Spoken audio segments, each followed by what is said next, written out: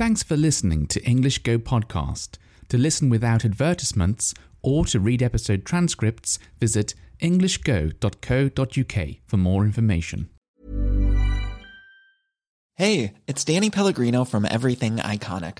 Ready to upgrade your style game without blowing your budget? Check out Quince. They've got all the good stuff, shirts and polos, activewear, and fine leather goods, all at 50 to 80% less than other high-end brands. And the best part? They're all about safe, ethical, and responsible manufacturing. Get that luxury vibe without the luxury price tag. Hit up quince.com/upgrade for free shipping and 365-day returns on your next order. That's quince.com/upgrade. There's never been a faster or easier way to start your weight loss journey than with PlushCare. PlushCare accepts most insurance plans and gives you online access to board-certified physicians who can prescribe FDA-approved weight loss medications like Wegovy and Zepbound for those who qualify. Take charge of your health and speak with a board-certified physician about a weight loss plan that's right for you. Get started today at plushcare.com/weight-loss. That's plushcare.com/weight-loss. plushcare.com/weight-loss. Many of us have those stubborn pounds that seem impossible to lose, no matter how good we eat or how hard we work out. My solution is PlushCare. PlushCare is a leading telehealth provider with doctors who are there for you day and night to partner with you in your weight loss journey. They can prescribe FDA-approved weight loss medications like Wegovy and Zepbound for those who qualify. Plus, they accept most insurance plans. To get started, visit plushcare.com/weight-loss. That's plushcare.com/weight-loss. Hello, I'm James, and you're listening to 英語Go。優しい英語で英語を勉強している日本人のためにポッドキャスト。Today is quite a special day to me because it's been 1 whole year since I first met my girlfriend. I've mentioned this in previous episodes, but for those of you who are just joining us, she's Japanese and she's currently living in Japan, whereas I am based in England. So because of all the issues with coronavirus, I haven't seen her since early this year. I really hope that coronavirus goes away soon, but I have to be thankful that both of our families are healthy and well, so I'm just going to have to wait and keep my fingers crossed and hope that things change soon. Anyway, today I would like to talk about why I study Japanese. What was it that got me interested in Japanese in the first place? It's a little bit of a funny story, actually. A long time ago, I decided that I wanted to learn a second language. To the point of fluency, actually. I really wanted to know what it was like to be able to understand another language and to listen to another language and think in another language.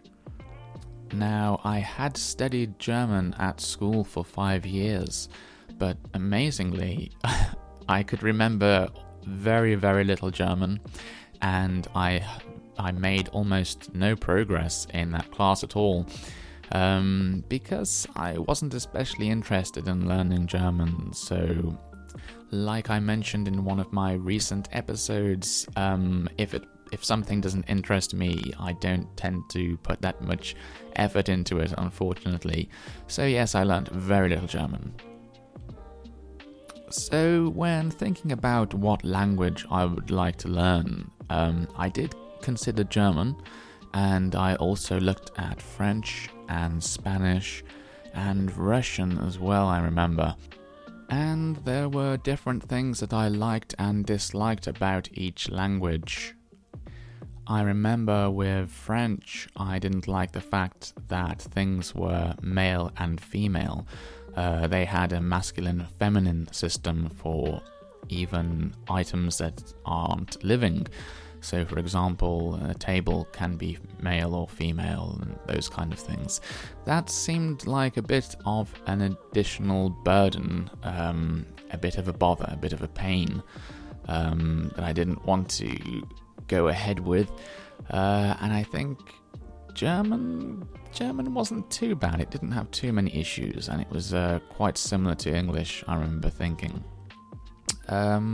Russian, I quite liked the sound of the language, but in the end I decided against it, and I can't remember why. I think maybe it had a gender system like the male and female, masculine, feminine system that French had. I can't remember. And perhaps the same was true of Spanish. But anyway, I mean, this was a long time ago now, going back over 10 years. But anyway, at that time, I remember thinking, well, I still really want to learn a language, but I'm just not sure what language I want to learn. And one day, I remember going up to my piano, and for some reason on the top of the piano there was a Tetris cartridge for the original Nintendo Game Boy, something that I'd owned since childhood. That was my first games console, I guess you could say. I'm not sure what it was doing there. Someone must have found it lying around and moved it on top of the piano. It certainly wasn't me. And I picked this up and looked at it and noticed that down the side of the game cartridge it said "Made in Japan."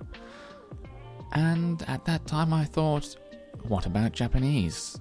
I've not looked at Japanese yet, and at that time I didn't know anything at all about the language, and I didn't know how it sounded. I wouldn't be able to recognize Japanese if I'd heard it. So the first thing I did was to go to YouTube and try to find some examples of spoken Japanese.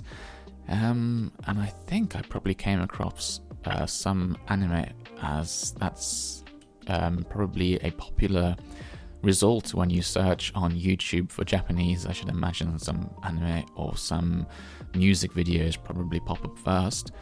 And so that was my first experience of hearing Japanese. Of course, the Japanese spoken in anime is somewhat different to the real Japanese that people speak every day. But I think I quite like the sound of the language at that point in time. Enough to buy a book. I remember buying a very simple sort of introduction to Japanese language book. It was more of it was sort of like a travel phrase book than a serious language learning book. But the little bits that I learned about Japanese grammar from that book I quite liked. I remember thinking that this language seems particularly or very logical, and as I am a programmer by my day job, I quite liked the similarity between the spoken language and the programming language. Well, at least that's what I thought at the beginning. I thought that Japanese was very logical, and perhaps in some ways it is, but also now that I've learned a lot more about the language, I've realized that in many ways it isn't. But despite being one of the most difficult languages, actually perhaps the most difficult language that an English speaker can learn, I'm very glad that I stumbled upon the idea of studying Japanese thanks to this Tetris cartridge.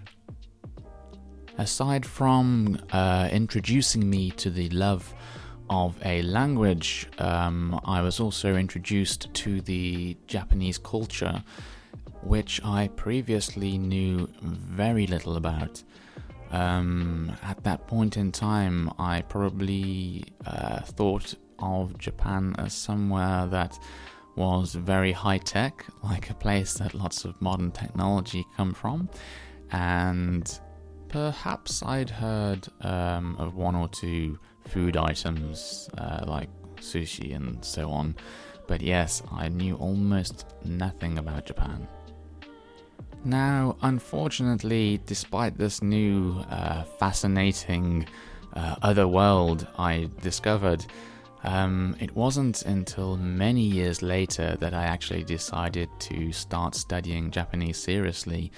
There must have been a period of around 8 or 9 years where I remember being interested in the language, but not seriously studying it. Maybe every now and again, every once in a while, I would look at a textbook, but I didn't really make any effort to study the language, which, looking back, was a real shame, because I certainly would like to have started studying earlier when I was younger, and perhaps my brain was a little fresher. Still, I'm glad that I did finally decide to start studying seriously, and started doing that around 2 years ago. And by seriously, I mean I study Japanese almost every day, and usually for anything between 3 to 6 hours. So there you have it, from a Tetris cartridge to a new language, and eventually to finding my girlfriend. It's pretty amazing what an interest in a language can do, and all of the doors and possibilities it can open up to you. If any of you have had similar experiences, then I would love to hear about them. Do feel free to get in touch. My email address is eargorglepodcast@gmail.com, and I will try to answer everybody's emails. Once again, thank you for listening to this podcast. I do hope you've enjoyed it, and I look forward to seeing you next time.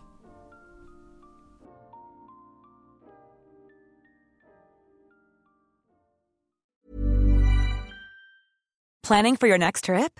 Elevate your travel style with Quince. Quince has all the jet-setting essentials you'll want for your next getaway, like European linen, premium luggage options, buttery soft Italian leather bags, and so much more. And is all priced at 50 to 80% less than similar brands.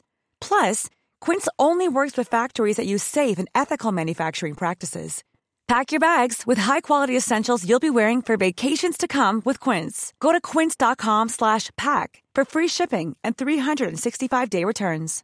Imagine the softest sheets you've ever felt. Now imagine them getting even softer over time. That's what you'll feel with Boll & Branch's organic cotton sheets. In a recent customer survey, 96% replied that Boll & Branch sheets get softer with every wash. Start getting your best night's sleep in these sheets that get softer and softer for years to come. Try their sheets with a 30-night guarantee. Plus, get 15% off your first order at bollandbranch.com. Code BUTTERY. Exclusions apply. See site for details.